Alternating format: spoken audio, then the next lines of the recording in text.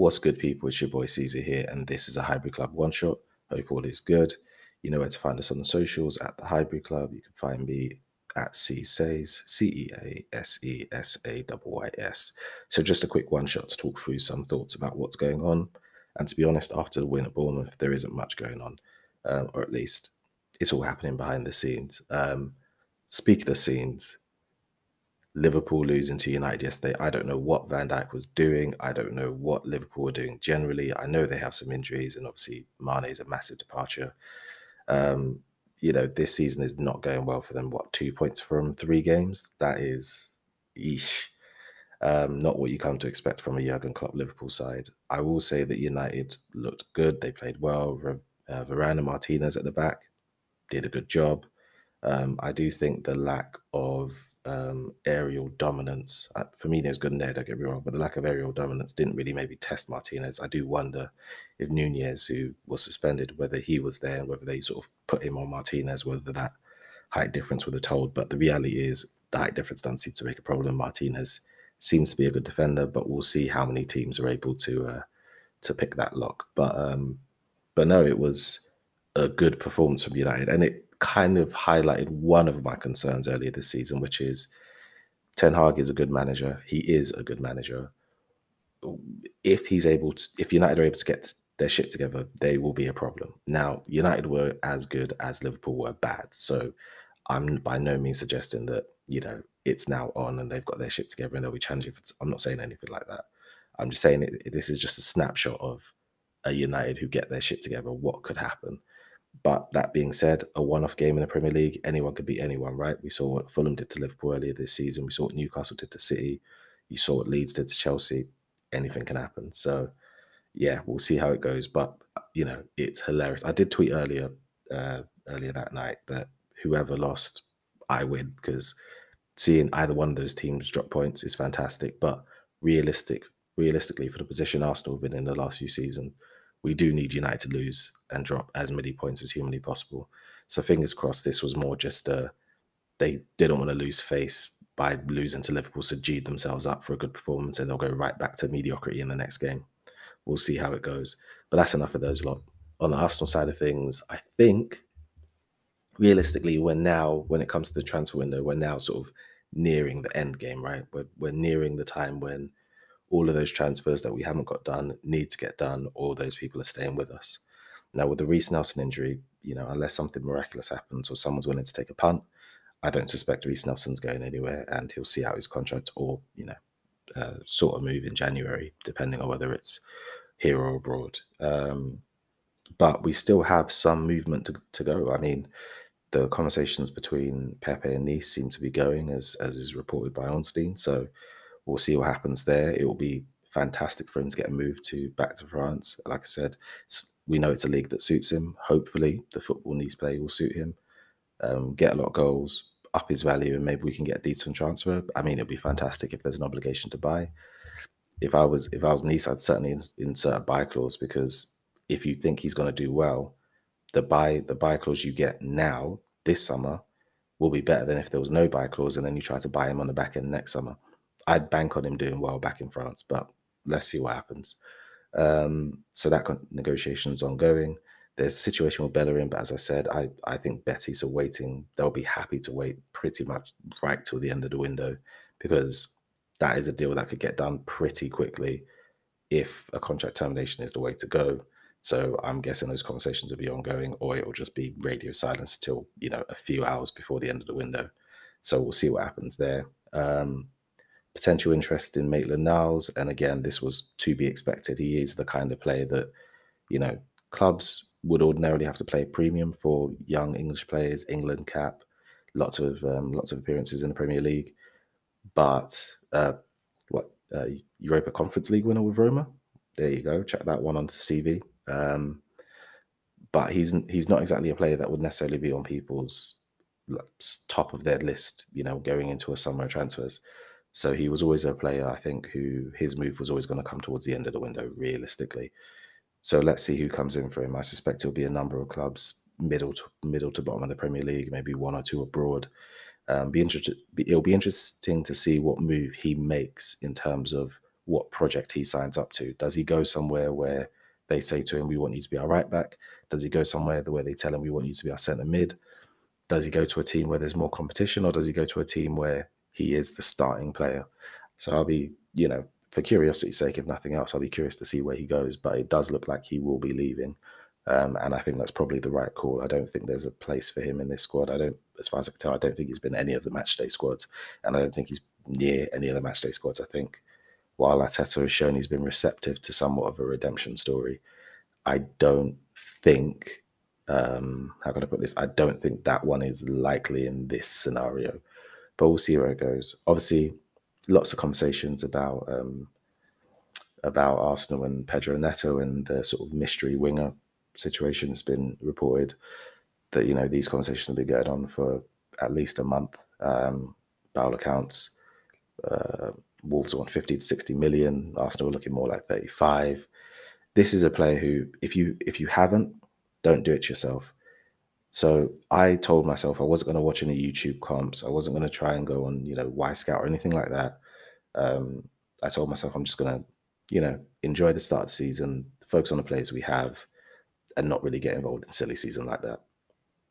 I made the mistake of watching Pedro Neto YouTube comps, and yeah, now I really like him. I mean, the dribbling ability, the movement, the ability to go two ways. I mean, he looks phenomenal. Now, we know that the problem about comps is they don't tell you the whole story, right?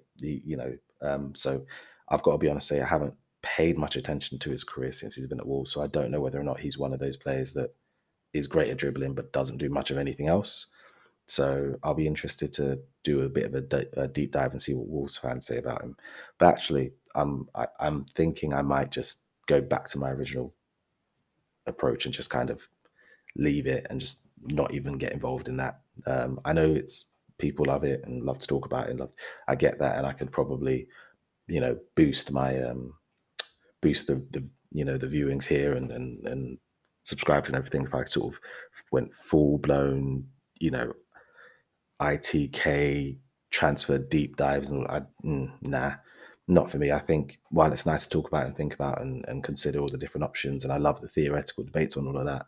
I don't want to get lost in the sauce when it comes to silly season. So I'm gonna kick back and wait. But I gotta say, from the stuff I saw, it looks like a complete no-brainer. So I'll be interested to see what the flaws are in his game. Is his defensive work lacking? He looks like a bit of an industrious player, so hopefully he's got a bit of hustle going back towards goal. So we'll see what happens there. Hopefully, if there is a deal to be done, hopefully the valuations mean it's one that they can sort of meet in the middle on.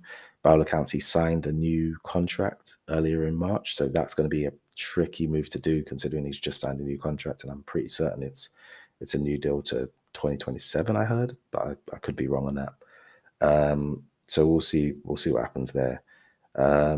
There's also the Yuri Tielemans situation. There's reports starting to emerge that maybe now's the time that Arsenal are going to make the move. We know that essentially they haven't made the move because they're pretty confident they're going to get him. They're confident they're the only ones in for him. He's the only place we're the only place he wants to go. So it should be a pretty straightforward deal. He's on the last year of his contract, so Leicester can't hold out for ridiculous money, and they need to sell to buy. So they're motivated sellers, even if somewhat unwilling.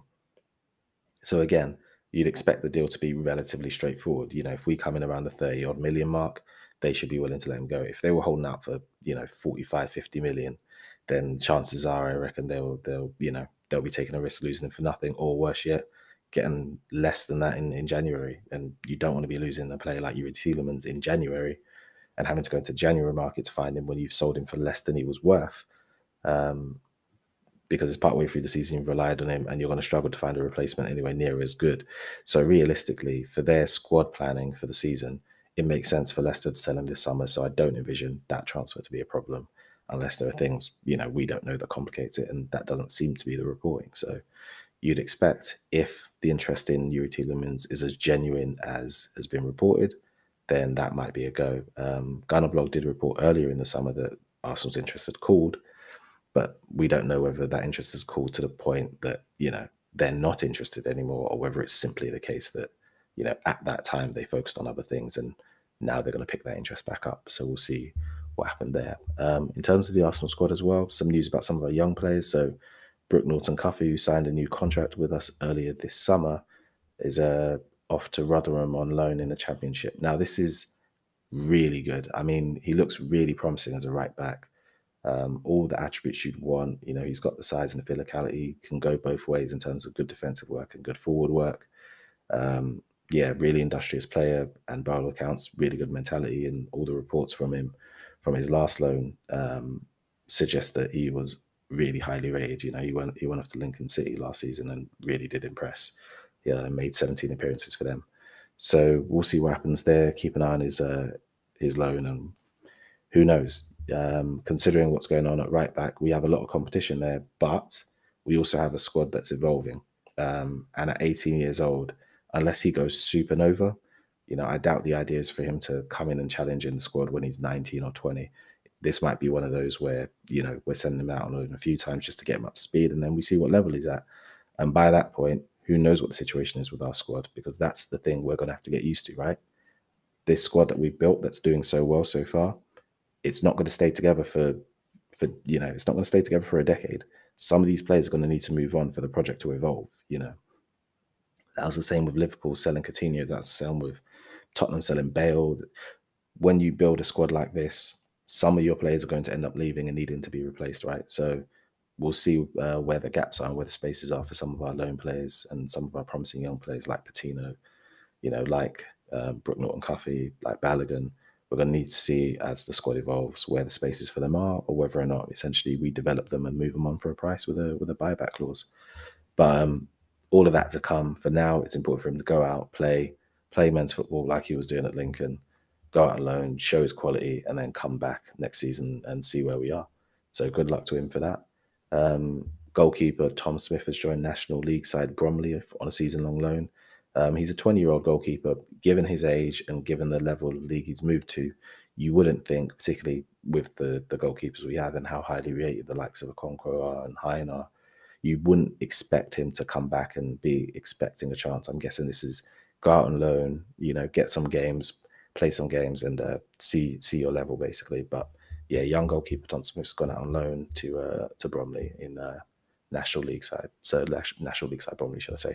So we'll see what happened there. On the Arsenal women's side of things, they're now training at the Adidas HQ. If you remember earlier in the summer, when we were playing our preseason friendlies in Germany on the men's side, so we were over at the Adidas HQ in Germany, and the women's side are there as well. I, for one, am very much looking forward to getting down to watch a few games this season.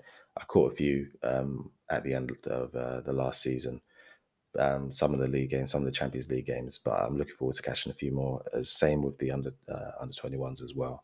So hopefully their preparation for the new season goes well, and yeah, Jonas Eidevall can kick on and push Chelsea, and maybe this time take the title off them, because it was close last season. It was very close, came down to the last game basically. So fingers crossed this season we can go one step better, because yeah, the women's team will definitely deserve it. They've gone on leaps and bounds, and yeah, fingers crossed this season is the one for them. And fingers crossed, yeah, all Arsenal sides can achieve their aims and ambitions. So that's it from me. In any case, this was a Highbury Club one shot. Just wanted to get some thoughts out. So yeah, like, subscribe, listen, get in touch, get involved, all of that good shit. Just want to say thank you very much to everyone who has listened. Really appreciate the love. And yeah, lots more to come. We'll be running competitions, giveaways, prizes, that kind of thing. So all of that to come in the next couple of weeks. I'll be giving out details on that. So stay tuned and get involved. Nothing else to say, but people, enjoy your day. Have a good one.